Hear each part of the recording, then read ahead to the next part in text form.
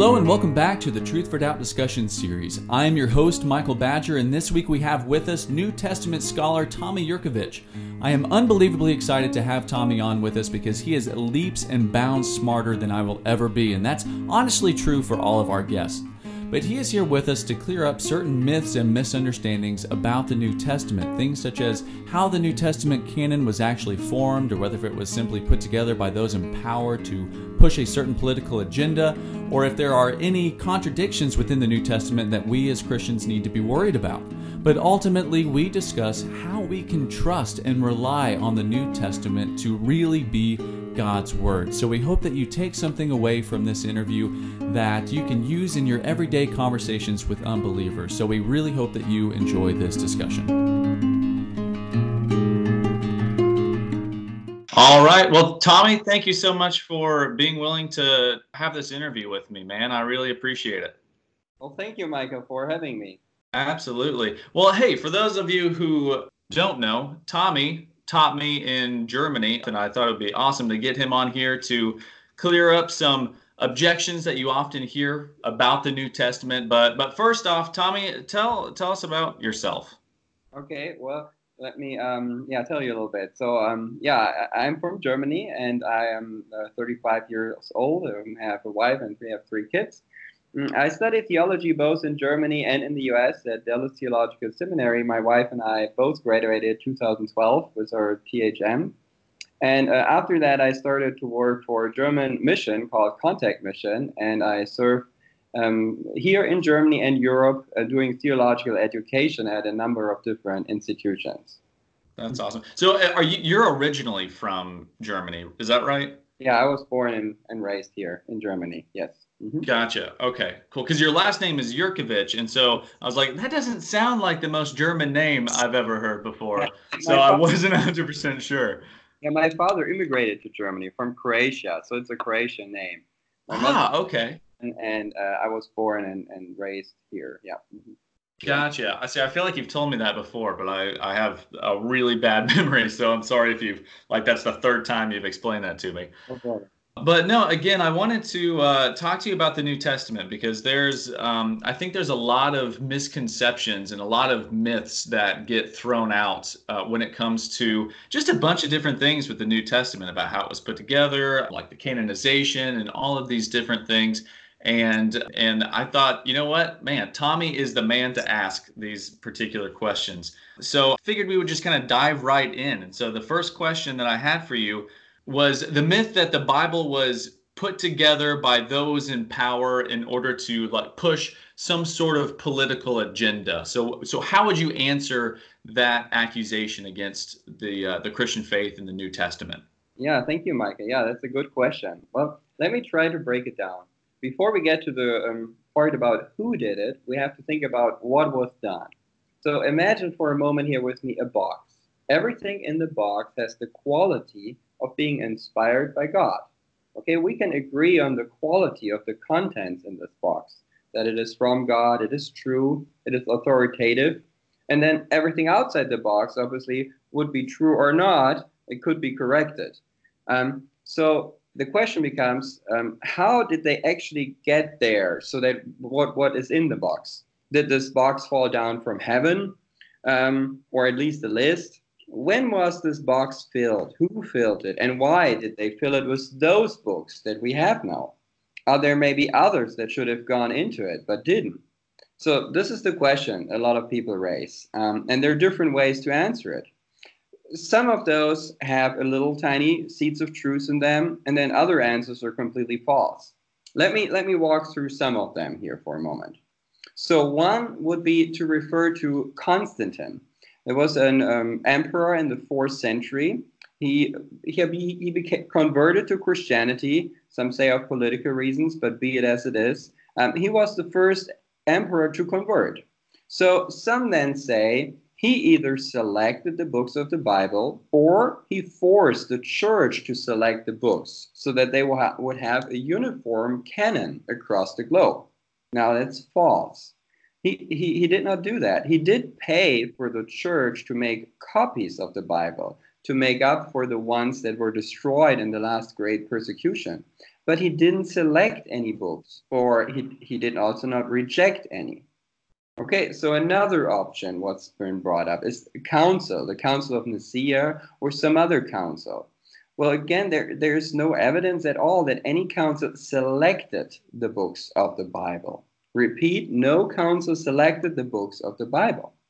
Now, how about maybe some other specific person, a church father, maybe Athanasius or Augustine or somebody of equal authority? So we could say maybe once the superstar said it and fixed it, then it was fixed. Well, no, again, we don't have that. We don't see that. And again, there's no evidence for that. Or how about the Pope or the Catholic Church? Or some say maybe the Protestant reformers. Well, again, they did not select and fix the books. We could say, okay, it was the reformers. They finally rejected the Apocrypha. And even Luther doubted some books, meaning the canon was still open until they approved it. Well, no, not so much. The canon was pretty much clear. So what's happened? Well, it's hard to tell. This is a difficult question. And in the final sense, we could even say, and we should say, there's some mystery to it. And the final answer is the Spirit sovereignly worked through various means to make sure the Bible came to us as it did. Okay, let me pick up a popular critics theory here again for a moment. So this is how it usually goes then. They say some guy, a scholar, church father, pope, arrived on the scene hundreds of years after the Bible was written. A bunch of books were written, and he decided. No, so when he comes on the scene, imagine it's kind of a mess. Nobody has a Bible. Few people know where these books came from. They all seem to say different things. But we have this box. We still have this box here, and it needs to be filled in order to have a collection of writings that have authority, and we can use that to teach from. So this guy chooses a collection based on his own beliefs, prejudice, and whatever. So usually they say this is to increase his own power and authority, because it's all about power in history. So and then obviously they would say he gets rid, or they get rid of the other books that didn't match, that didn't make it, that didn't look like that they were part of it. So that's a nice theory that's often brought forth by critics. But the thing is, it never happened. There is no evidence for this theory. And the goal of this theory is obviously to place doubt in the Bible you have, and in the faith they teach. And then again, these critics can replace your Bible with other books and reinvent the faith in ways that suits them. So again, the bottom line is this did not happen. We have no historical evidence for this kind of process that this happened. Yeah. So maybe we could look at it more positively and see what did actually happen after we have looked at what did not happen. What do you think about that? Yeah, absolutely. So do you think that one of the reasons why, I guess you just kind of answered the question I was about to ask. So do you think a lot of this comes up with wishful thinking, because of wishful thinking on like the unbelievers' part of kind of they want the Bible to be true, so they interpret history in this strange, false way? Well, some of it has to do obviously with worldview, and from the get-go, if you reject the possibility of God working supernaturally in history, you'll have to come up with some explanation within history. And Right. so there are some things that have happened. But again, this specific kind of theory that's often been advanced, and what your question was about, that somebody in power, like Constantine, an emperor, or some group within the church, a council or something, like pushed their own agenda and then destroyed all the evidence to the contrary. That is just something that doesn't hold the evidence of history. This did not happen. Right. And so, yeah, we have to reject this popular critics theory and then see what did actually happen. Yeah, yeah, absolutely. So yeah, how did the New Testament canon come into being? Okay. Well, the word canon that we use here, it comes from an ancient Greek word that means rule or measurement rod. It's a standard. It means the books themselves are the rule or standard against which everything else is then measured up. So if we look at the Bible, we should begin for a second here with the Old Testament, because that's the beginning. The first 5 books, or the 5 books of Moses, and we actually see that they immediately began functioning as the standard against which the beliefs and actions are to be judged. We see that in Joshua, which is the first book after the 5 books of Moses. And in Joshua 1:8, Joshua is charged to keep these and to keep this teaching and to follow it. And so Scripture immediately is functioning as a canon, as a standard. Okay, so then the question becomes, how? How did they know these were the books that had this authority? And the answer lies in the authority of the person, because Moses was God's special prophet. He had prophetic authority, and this was confirmed by signs and wonders and miracles. What he said was from God. So therefore, the books he wrote down carried the same authority as the person Moses, as the prophet when he speaks with God's authority. And so therefore they accepted Moses. And then we see that Moses himself already actually predicted that there would be other prophets, and especially a great prophet, a specific one that would follow him with the same kind of prophetic authority as Moses. That's written, we can read that in Deuteronomy 18. And therefore, their prophetic writings, the prophets would confirm and they would add. And once somebody who was identified as a true prophet of God was contributing a message of God, it immediately started again functioning as a canonical a book in the same way as it was with Moses. And so that then brings us to the New Testament. The New Testament, the foundation of the New Testament canon is basically the same, namely the New Testament prophets. The New Testament itself describes these people as apostles and prophets, and their teaching is the foundation of the church. So the entire canon is built on the foundation of the Hebrew prophets, the Old Testament, and the apostles and prophets, the New Testament. So the New Testament and the entire early church viewed the apostles and prophets as a fixed number in the early church. And so by about 100 AD, maybe a decade or so later, the prophetic office and gift had come to an end. As in the Old Testament, the apostles and prophets confirmed their message with miracles. And so they knew these people were reliable, and they were having divine authority, and therefore their writings would have divine authority. And so that's what happened. And then we see what's important for us to notice too, and sometimes we are not as aware of, is a group of people that came right after the apostles. And we don't have their writings in our New Testament. They're called the Apostolic Fathers. But they have written quite a bit too. Those were the direct students of the apostles and the prophets, the Apostolic Fathers. Now, what do we gain from them? What do we learn from them? First, again, they directly received both the oral teachings from the apostles themselves. Second, they directly received the writings of the apostles and prophets. Third, they knew which writings they had received from the apostles. And fourth, they provide the link in an unbroken chain. So that's an important point. There is no gap in history. And that's what critics sometimes want to suggest, that maybe there was some sort of a gap where there could have been a fog, where there was a haze, and something got changed there. But we don't see that. Right. So some of those documents, if I take some examples, the Didache, it's a document from the 1st century. It's like a church planting manual from the apostolic era. Some dated as early as 50 to 70 AD. And there's a place there in chapter 15 where they summarize some of the teachings from the gospel. And then it points to its source for more. So it seems like you can refer to it, you can go. And it seems to suggest there was a written gospel around already and very early. Maybe that was Matthew, maybe Hebrew Matthew, we don't know. But it shows us very early on, it points to what we know now as Scripture.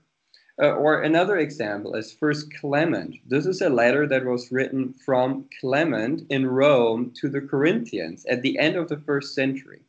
And in that letter, Clement refers to Paul, and he also explains the apostles are now gone. but they have given us Holy Scripture. And this is what you should be reading. So he tells in a letter to Corinth at the end of the first century, pick up the first letter to Corinthians that Paul has written you a couple of decades earlier. Pick it up and read it. So there's an awareness of the apostles have left behind Scripture, Holy Scripture for us to read, and that's authoritative. So these apostolic fathers, they recognize they are not on the same plane. They are not on the same level. So another one, Ignatius, also just at the beginning of the second century, he writes to the Ephesians, and he tells them, Paul wrote you a letter. So go read it. Again, he encourages them to read that. And he clearly distinguishes his own authority from the apostles. So he submits to the apostles, and he's pointing out, these are the apostles. They have given us God's word, and we should, that's what we listen to first of all. And that's, we see that again and again, all the apostolic fathers do that. They point back to the apostles that were their teachers and point to their authority and distinguish it clearly from who they are. So from the very beginning, we have this going on. Wow. Man. Yeah.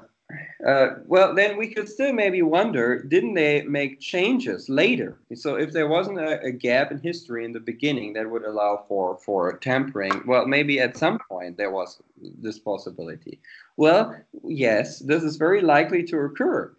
We should remind ourselves we are dealing here with real people and real churches doing real ministry, using real writings they got from their teachers. So from the beginning, they knew they were to preserve the tradition of sound teaching by word of mouth and by writing, and avoid false teachers in their writings. So they knew they had to pay attention to this. One verse that outlines this a little bit, this process of discipleship to us, is we find in the New Testament in 2 Timothy 2:2. Let me open this here. So Paul writes here, the things you have learned, and trust these to faithful people who will be able to teach others also. We see here 3 generations in view. The first is Paul and his associates. We can think of Paul, Peter, John, Luke. So the apostles and prophets of the church. But then they are to teach others who are able to teach others also. So we actually know who these people are. We already mentioned the first generation that we are familiar with from the New Testament. The second generation, we've already mentioned a few names like Clement, Ignatius, Polycarp, and others. And we even know their disciples again in the second century, third generation, people like Justin, Melito, Theophilus, and Irenaeus at the end of that. And so we actually know these people from church history. They are not anonymous to us, and they have left behind a good number of writings pointing to the apostles from the beginning, as I said.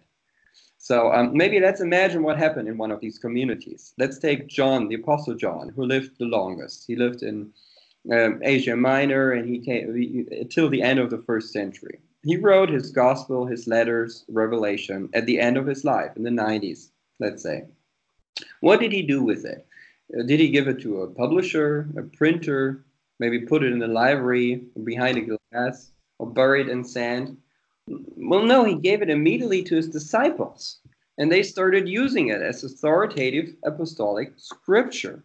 And so that's the amazing thing. It was passed on right away, and we see that. We know about this process because we read from them and how they did that. And one example is the earliest manuscript we currently have from the New Testament is called P52. It's a part of John 18. It's a small part, but still it's evidence, and it dates to the beginning of the second century, maybe 125 or so AD. And that's just about 25, 30 years after it was actually written, because the Gospel of John wasn't written until the end of the first century. So it's extremely early. Now, the astonishing thing is that this piece was found in Egypt, in Alexandria. And therefore, that's far away from Asia Minor. We see that in a very short time span, the gospel was spread widely, geographically, even within just one generation. So again, we see an amazing process of an early veneration and recognition of the authority, of divine authority of the apostles, and also that their writings were widely spread. Right. Man, that's That's awesome because I think a lot of people think that, especially with P52, I mean, people think that, the books were written like hundreds of years after, the apostles were long and dead. And I want to hit on that question a little bit later, but first I do want to ask, so how long did it take to go from no New Testament books at all to a complete collection? Right, right. So the writing part of it took some time. The writing took maybe about 50 years to write all the New Testament books. And then there was a certain time that we needed to share them. It took additional time to pass them around so that all churches had all the books. And then there would have been some time needed for discerning. Some churches were rightly careful about books they were unsure of. So it took time to determine whether they should be silver or gold. So that's actually a good image that helps us to distinguish something here. Throughout history, you had the gold and silver books. Gold were the inspired, inerrant, and canonical books. The second category, silver, were highly valued, helpful, good, but not inspired, not inerrant, and not canonical. So the second group was still read, and it was used, and sometimes it even functioned as a standard of belief and practice in certain communities. But it was clearly shown it was not part of the gold. Well, the first complete list of all our 27 books is the Easter letter by Athanasius in AD in 367, where we have a full list of all and only the 27 books. But as I have demonstrated already, this has been going on much, much earlier than that. For example, by the end of the 2nd century, we have the Canon Muratori and we have Irenaeus, and they had a list that is already very similar to the later list. Now, it's not exactly the same, but it's almost the same. And again, we have to remember there had to be a certain time that was needed for sharing all of these 27 books everywhere and for discerning them, all of them, that they were part of gold. And so that did take some time, but it did happen astonishingly quickly. Again, if we go back earlier to the beginning of the 2nd century, we've already talked about some of the apostolic fathers there, and Polycarp being one of them. He was eager to collect a number of books. And if we think about his library, what he had, it seems he had a good part of the 27 books. He didn't have all of them, but he came quite far. And and that shows us the high interest that the earliest generation had in collecting these books and in having and recognizing and reading them differently than any other book, reading them as gold with authority and divine authority. Right, right. So you've done an amazing job at answering the question of canonization. Now, another issue that you often hear when it comes to the New Testament, or another accusation leveled at the New Testament, is that it is riddled with contradictions. So I guess maybe the first way to tackle that particular question is what about, like, the Gospels? Doesn't it have like different verbiage or different ways to say things that point to all these different kind of contradictions and stuff in there, therefore we can't trust it? That is an issue. There are differences in verbiage in the Gospels. It's just true. The production of the Gospels is part of a complex oral to written tradition process. So clearly the evangelists did not feel compelled to copy down the words of Jesus or his teaching verbatim. If we'll take one example, in Matthew 9, in Mark 2, and in Luke 5, we find the story of the healing of a lame man. And they all report this healing of Jesus, of this lame man. But there are differences in wording. Like Jesus addresses the man as my son in Matthew and Mark. But in Luke, he simply addresses him as man. Or the phrase, I tell you, and then pick up your bed and go home. The part I tell you is missing only in Matthew. So Mark and Luke have it, but Matthew doesn't. On the other hand, only Matthew tells us in the beginning of the story that Jesus tells him, have courage. So again, what am I saying? I'm saying that there are differences in the in the very words. And so how can we explain that? Isn't that a contradiction? Now, scholars have come up with two terms here that describe the differences and that help us maybe see the difference between our modern expectations and what's going on in the ancient world. And they use these two Latin phrases, ipsissima verba and ipsissima vox. Now, the first just means the very words, and that's what we consider a citation, a quotation. That's what our standard is today. But the second, ipsissima vox, means the very voice. And that is more what we find in the ancient world. So it's giving a faithful speech, and it's giving us what's going on, but it's not always giving us what was said verbatim. Maybe we can compare that with a news report today of a long speech. If we have a news report of a long speech, we will get different emphases, maybe in different reports. We see it's not always said the same way, but it's still the same speech. Well, hopefully, if the journalist did his work well, it is still true to what was said in the speech. And this goes on with events. If we have different journal reports on the Super Bowl and what happened, there will be differences in how it's being told. But it's still describing the same event. It's making different points here and there, but it's focusing and giving us what was going on at this event. So sometimes we know that this is going on in the Gospels because we get differences in wording, and we have seen one example, and this we have these differences. But again, this possibility of arrangement and even of compilation of teaching under themes is part of what the Gospel writers do, and it's part of their literary choices. And one other example for that is in Matthew, we have 5 speeches of Jesus. And this may have been an intentional choice to present Jesus as the new Moses, because Moses has the 5 books of Moses. And Jesus has 5 specific speeches where he teaches. And this is how Matthew presents it. Now, such literary moves do not compromise historicity. It was a goal to present and summarize Jesus' teaching. And that does not always give us the exact chronology.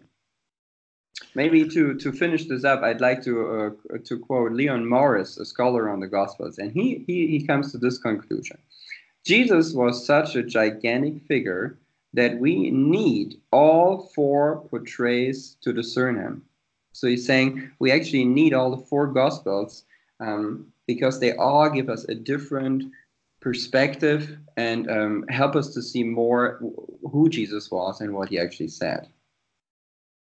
Right. So what about theological contradictions within the New Testament? Right, yeah, and there are a number of those that we can bring up. Well, we'll maybe hit just the main things. So one thing that's gotten very popular with scholars that are more critical of the authenticity of certain books in the New Testament is to point at differences in theology within the New Testament.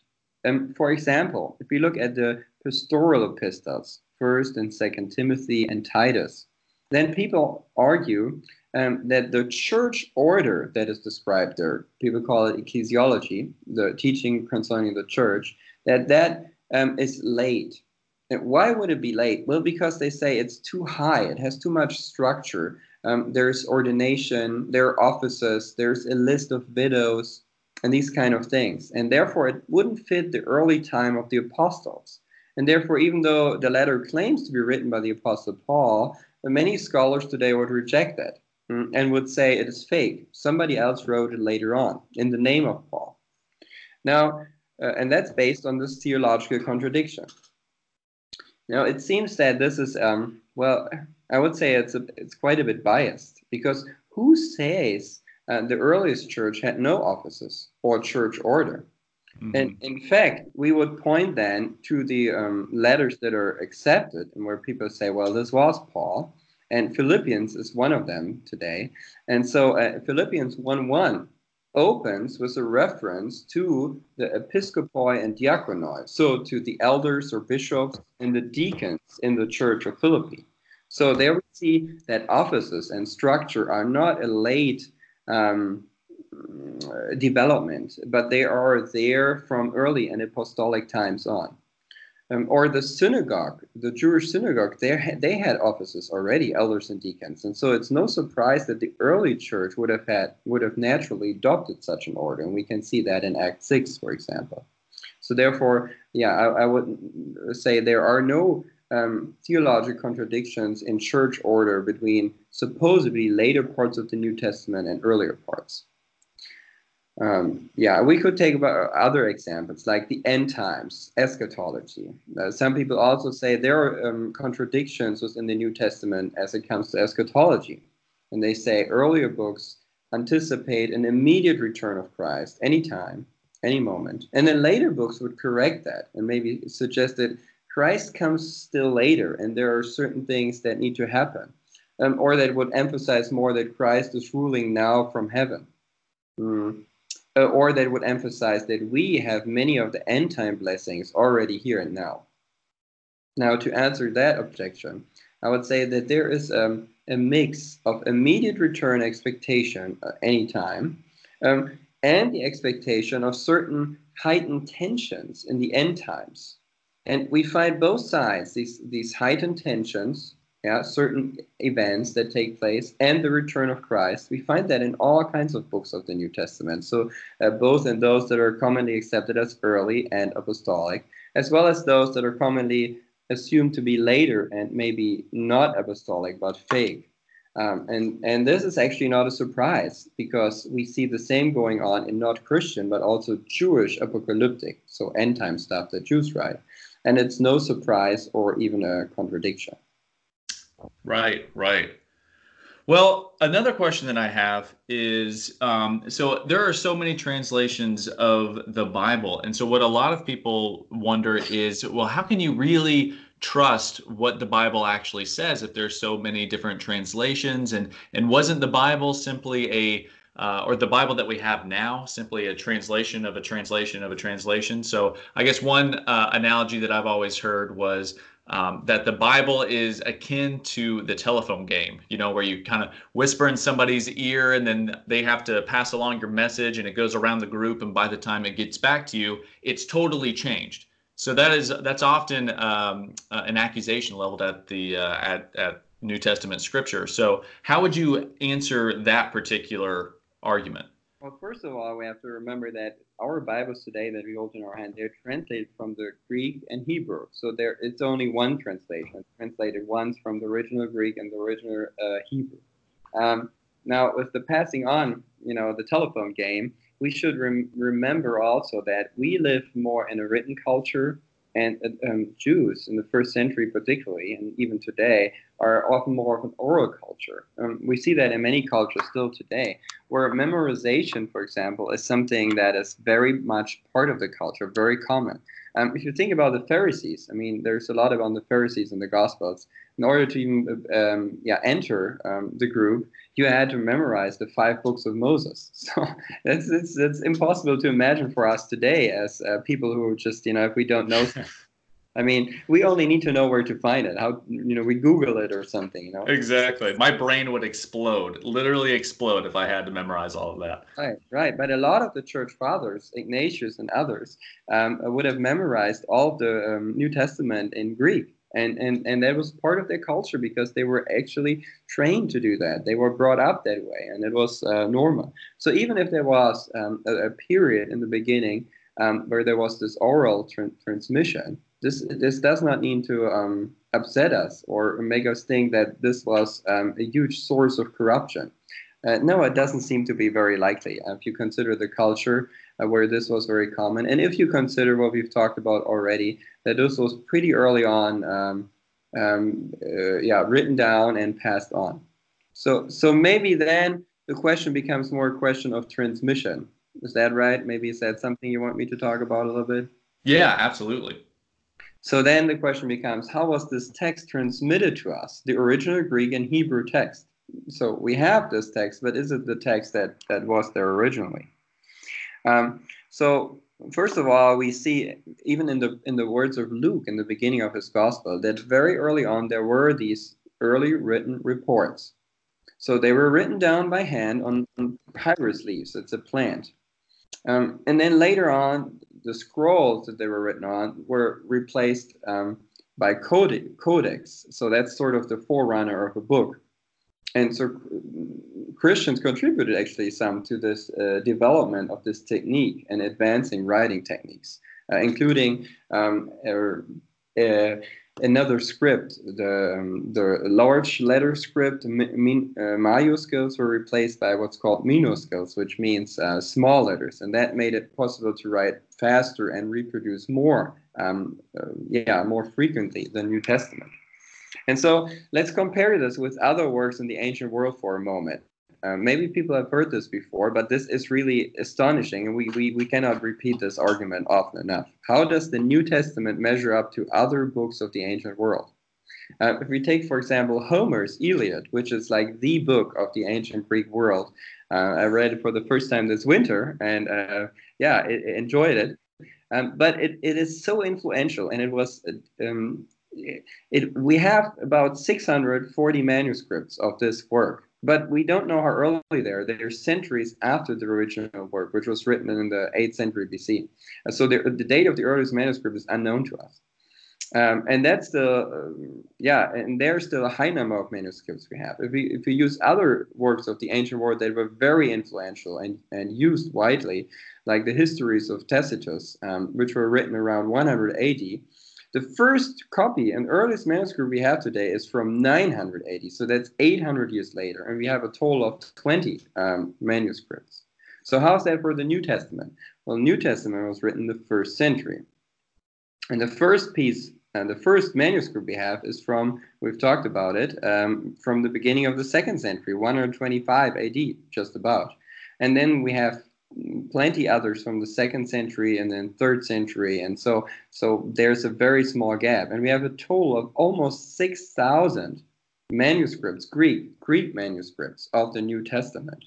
This is not even counting the quotations in the fathers, and the fathers, the early church fathers, quote the New Testament so much that we can reproduce the whole New Testament just from their quotations.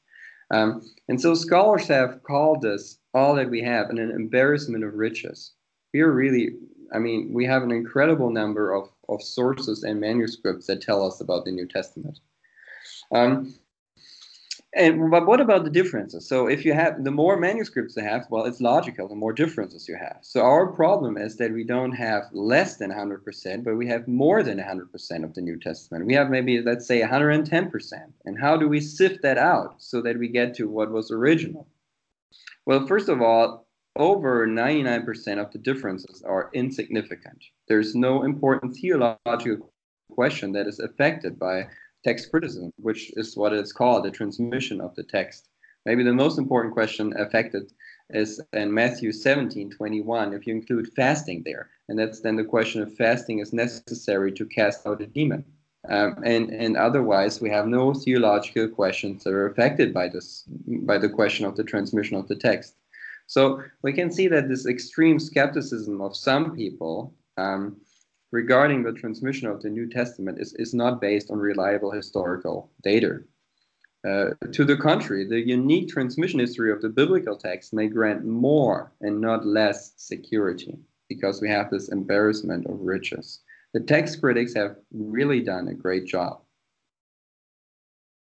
Right. But what about so there's like extreme skepticism and things like that. Like, you have Dan Brown, and remind me, is Dan Brown the one who wrote what's that book? The Da Vinci Code. The Da Vinci Code. That's it. I could only think of the guy who plays the guy in the Da Vinci Code and his bad haircut, so I got thrown off. But also Islam as well. So how would you answer that extreme skepticism? Yeah, and Bart Ehrman and others that add to that. So well, as I said before, we can, first of all, we can point to this, what has been called by scholars, embarrassment of riches, that we have so much material. So our problem is not that we don't have parts of the New Testament, but we have a little bit more than was part of the original Testament. And then again, so that's a strength. It's not a weakness, first of all. Right. And then secondly, there has been done a very good job in helping us understand how some changes have come about. Some were obviously unintentional changes. Somebody may drop a line as they copy it, or get tired or whatever. But there are some that have been intentional changes.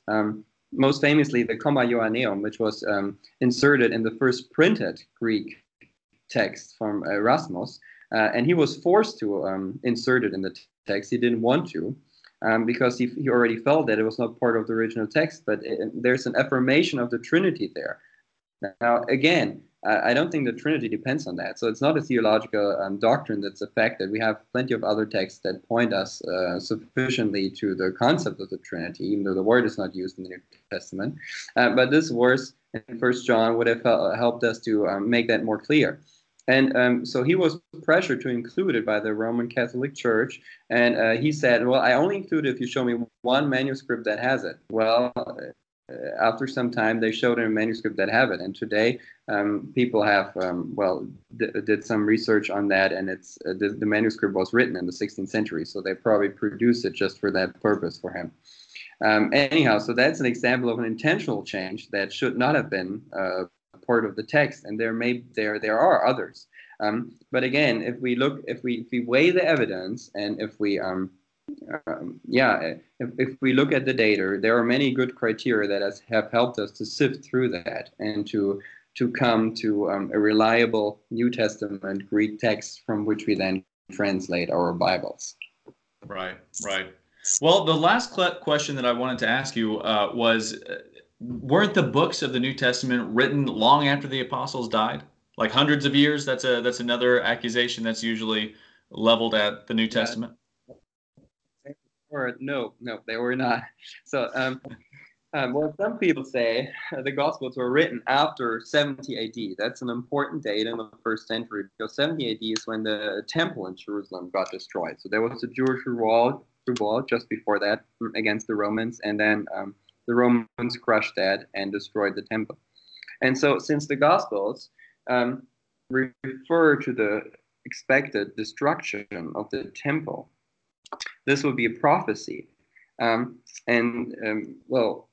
again, if you come from a worldview where you sort of deny the possibility of God uttering a prophecy and giving such an event, then you have to come up with another explanation. And what is done is usually it's said that this is a prophecy after the event. So therefore, the Gospels would have to be written after 70 AD, after the temple was destroyed, because they prophesied, and since there can be no prophecy, would be after. So that would be a reason for many today to date the Gospels later. And another reason would, or let me address this reason first. Well, obviously, if we are, I would say, even if we're open-minded, we have to at least allow for the possibility that there is true prophecy. And Jesus obviously could prophesy the destruction of the temple in Jerusalem. And therefore, it's not necessary to date the Gospels even after the destruction of the temple. It could have been written before that. And that's what I think is very plausible and likely. They were written maybe in the 60s, before the destruction. And therefore, they would be early. So, it was in the generation of the apostles. The apostles lived in the first century. They started disappearing in the 60s with Peter and Paul, likely dying in Rome in the 60s, and the Apostle John living up to the end of the first century. And so in that time, all the books of the New Testaments were written. And I would add, even this point of critics, even if we grant it to them and say, well, maybe then the Gospels were written after 70 AD, it doesn't change that much, because they all agree today that they were finished by 100. Now, 100 years, 150 years back, there was a liberal school in Germany that dated them late in the 2nd century, so outside the apostolic period. But this is gone. Even within the liberal school, people have seen that this doesn't hold. And part of the reason are, by the way, the apostolic fathers that have been dated earlier and earlier and earlier. And they are quoting and using these scriptures, and therefore the New Testament scriptures have been dated earlier and earlier and earlier. And so everybody pretty much agrees nowadays that they were written in the 1st century. I would argue before the destruction of the temple, the Gospels, and particularly. But even if it was after that, it is within the generation of the apostles, and there are no long time periods and gaps between the written books of the New Testament and the death of the apostles. Right. Well, man, Tommy, thank you so much. Like, this is I think it's such an important thing to know and to understand, because I think Christians can often maybe lean too heavy into this, this blind faith kind of mentality with some things. And when they are presented with these accusations against the New Testament, it's easy to get their faith shaken, because they don't, they don't know these things. And so they kind of take these arguments at face value. But it's such a comfort to know that, God has given us, like you said, an embarrassment of riches, of reasons why we trust His Word, we can trust the New Testament, we can trust what it says, and base our faith in the Word of God and know that it is true. And that's, man, for me in my own personal walk, it has been such an important aspect of being able to know these things and know that I'm just not blindly leaping into the darkness sometimes. You're right on. Well, thank you, Michael. I think this is a very good ministry you're doing. And this is important for us to remember that even though critics sometimes present it in a way that seems like there's no way to get around it and we have to jump to their conclusions, when we look at the data and we look at the early church and what's actually happened there, we see that's not the case. And we should recognize that there's also a lot more disagreement even among different critical scholars than is commonly presented. So there are hardly two that agree on the same theory themselves and the reasons for why they come up with it. And therefore, we should really not think that these are reasons that are unrejectable and clear cut and crystal clear. And that's just not the case. And we can see that the New Testament, again, their own words from the words. Oh, hey, are you still there? You cut out a couple seconds ago around when you said New Testament. Well, let me think. Well, again, that there is like the second generation after the apostles already make a distinction between what the apostles and the New Testament is giving us, and that is God's word inspired, and their own contributions, which were valued but were distinguished from the New Testament scripture immediately. Absolutely. Yeah. Absolutely. Well, hey, thank you so much for taking the time to talk to me and to do this interview. I know that it's going to help people listening to this podcast just strengthen their faith. And so thank you for your ministry and just clearing up some of these different myths of the New Testament. Yeah, you're welcome, Michael. Mm-hmm. Thank you for your time and ministry. Well, I hope to talk to you again sometime soon. Say hi to Kayla, and we'll talk to each other. Absolutely. Thank you for listening to the Truth for Doubt discussion series. If you would like to know how you could support the Truth for Doubt ministry, please go to truthfordoubt.com/give or visit our Patreon page at patreon.com/T4D.